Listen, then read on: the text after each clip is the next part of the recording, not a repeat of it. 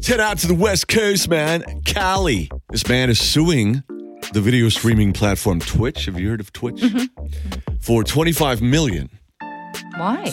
Allegedly claiming that the site's overabundance of scantily clad gamers have caused him to injure his junk. In the legal documents, Mr. Jaramillo claims that the Amazon subsidiary had subjected him to overly suggestive and sexual content from various female streamers, game streamers.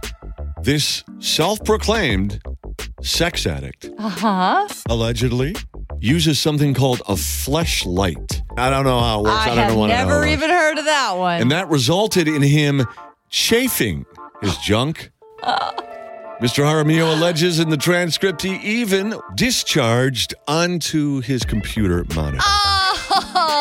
Which caused his game system to short circuit. And this is through no fault of his, he's saying. Caused a fire that caused his apartment to black out. He wants a permanent ban of the scantily clad gamers. Yeah. Okay. That he follows. And he also wants $25 million in punitive damages. Dude, if you can't handle perversion, get off the internet.